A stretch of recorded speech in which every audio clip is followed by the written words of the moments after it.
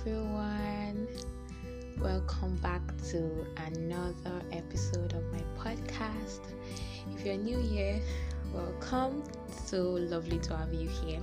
My name is Orolua, and this is where I get to talk about God and everything about a young Christian lady's journey. So you're welcome. It's been a minute, and thank you for staying and for coming back.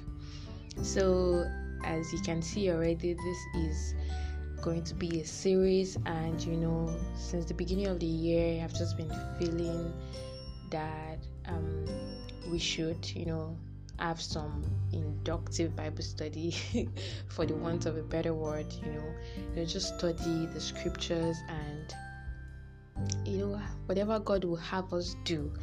So today we're going to be starting with Hebrews, and sincerely I don't want to promise that when we're done with Hebrews then we go to Genesis, then we go to this place. I feel we're just going to do it as the Spirit leads. Yes, but today we're starting with Hebrews. So so you're welcome to this Bible series. And before I go on, the app that I use in recording my podcast, that's Anchor app, it has a new feature. You can send a comment to me, like a live comment or question or whatever you want to send, and I'm going to see it and I can reply. And if you don't do that, if you want to reach out to me, you can also reach out to me via my email. That's adeyanjuoroloa@gmail.com for your questions, your comments, and questions. I already mentioned questions. Alright guys, let's go right into it. We are starting with the epistle to the Hebrews, and I pray that God will open our eyes of understanding, and it would help us to see all that He wants us to see in His Word, in Jesus' name.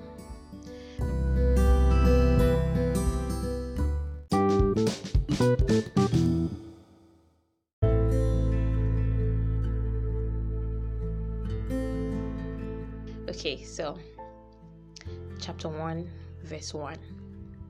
God, who at sundry times and in divers manners spake in time past unto the fathers by the prophets, hath in these last days spoken unto us by His Son, whom He has appointed heir of all things, by whom also He made the worlds, who being the brightness of His glory and the express image of His person, and upholding all things by the word of His power, when He had by Himself purged our sins, sat down on the right hand of the Majesty on high, being made so much better than the angels, as He hath by inheritance obtained a more excellent name than they.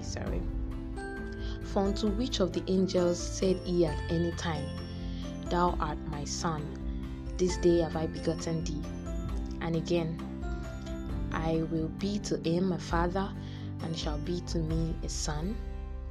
And again, when He bringeth in the first begotten into the world, He saith, And let all the angels of God worship Him. And of the angels He saith, Who maketh His angels spirit, and His ministers a flame of fire. But unto the Son He saith, Thy throne, O God, is for ever and ever. A scepter of righteousness is the scepter of Thy kingdom. Thou hast loved righteousness and hated iniquity. Therefore God, even Thy God, hath anointed Thee with the oil of gladness above Thy fellows. And Thou, Lord, in the beginning hast laid the foundations of the earth, and the heavens are the works of Thy hand. They shall perish, but Thou remainest, and they shall wax old as doth a garment, and as a vesture shalt Thou fold them up, and they shall be changed, but Thou art the same, and Thy years shall not fail.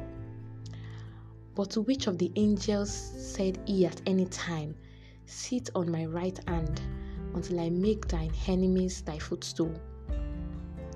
Are they not all ministering spirits sent forth to minister for them who shall be heirs of salvation? Praise God. Okay, that's chapter 1, and I forgot to say this at the beginning that I'm reading from the King James Version.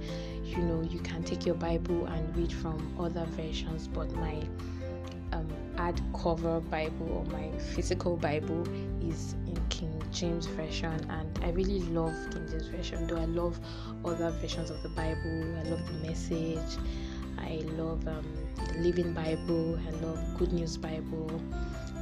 Many times when I read the Bible, when I'm studying, I read from various versions so that I can get the exact thing that God would have me get. Okay, so chapter 1, God at sundry times and in diverse manners spake in time past unto the fathers by the prophets. At sundry times, it was talking about the Old Testament and how God spoke to our forefathers through the prophets. We know of Prophet Moses. Abraham was also a prophet. We know of Noah, of Elijah, Elisha, Jeremiah, and Hosea, and all of them. But in these days after Jesus came, God spoke to us through His Son. At the beginning I was considering that we start this Bible series from the book of Matthew and study the Gospels. That's the Gospel of Jesus Christ according to Matthew, Luke, Mark, and John. But I don't know why Hebrews was impressed in my spirit, and Hebrews is one of my favorite books in the Bible. I have a lot of favorite books, but let's go for Hebrews now. And it's because of the way it made me understand the lives of the prophets that had gone before the New Testament. And it's just God being intentional about our time, that He decided that in this season, in this generation, I want to speak to my children through myself, because Jesus Christ is also God, and that shows how much God is loving and how He wants us to have, in quotes, an easy life. When you study the Old Testament and you read from Genesis, Exodus, you read from Leviticus, you read Numbers, you read Deuteronomy, and you read all the commandments, the sacrifices.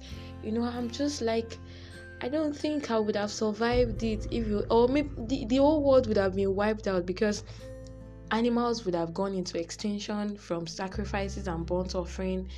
Even everybody would be guilty, because at some point no one would be able to keep the law and the commandments again.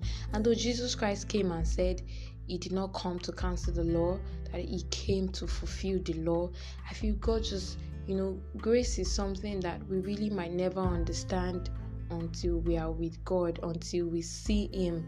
The book of Corinthians says we only see in part now, but a time will come when we will see fully, when all the many questions you have in your heart would be answered. So I'm just telling you today to hold on to God.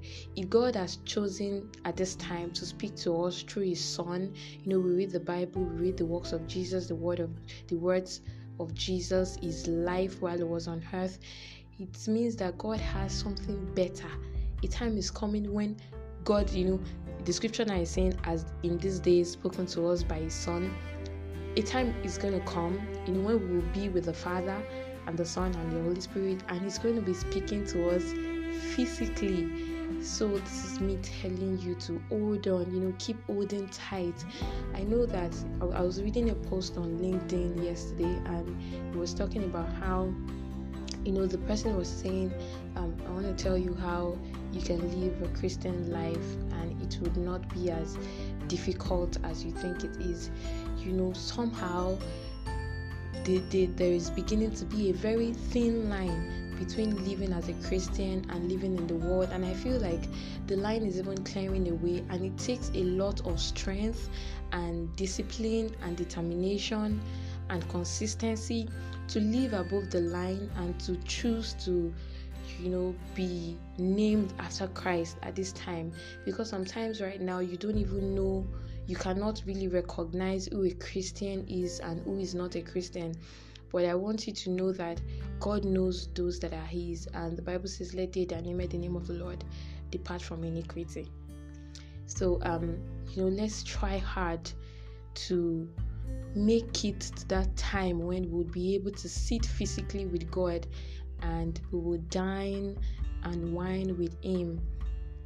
It might not be easy, because actually God then promised us that it was going to be easy. He said, "In this world you have tribulations, but rejoice, because I've overcome the world." So there is peace in God, there is joy in God, and God has a plan and a purpose for everyone. And His plan is that we live happily and we live a fulfilling life. But in all, let's just hold on to God. Come what may, let us keep holding on to God. Okay, so there is a whole lot in chapter 1. I was hoping that I was going to do chapter 1, 2, and 3 in just one episode, but as much as I want to do that, I also don't want to take a lot of time so that I would not bore you. So I think we're just going to stick to chapter 1 in this episode. So another thing that I'm going to talk about in chapter 1, there are a lot of things there, and please, in the comments, please do well to drop your lessons from reading chapter 1. I believe that some of you would be reading from another version, and the beautiful thing about the scripture is it is new every time, and it's just the way the Holy Spirit is very dynamic in interpreting the scriptures to different people.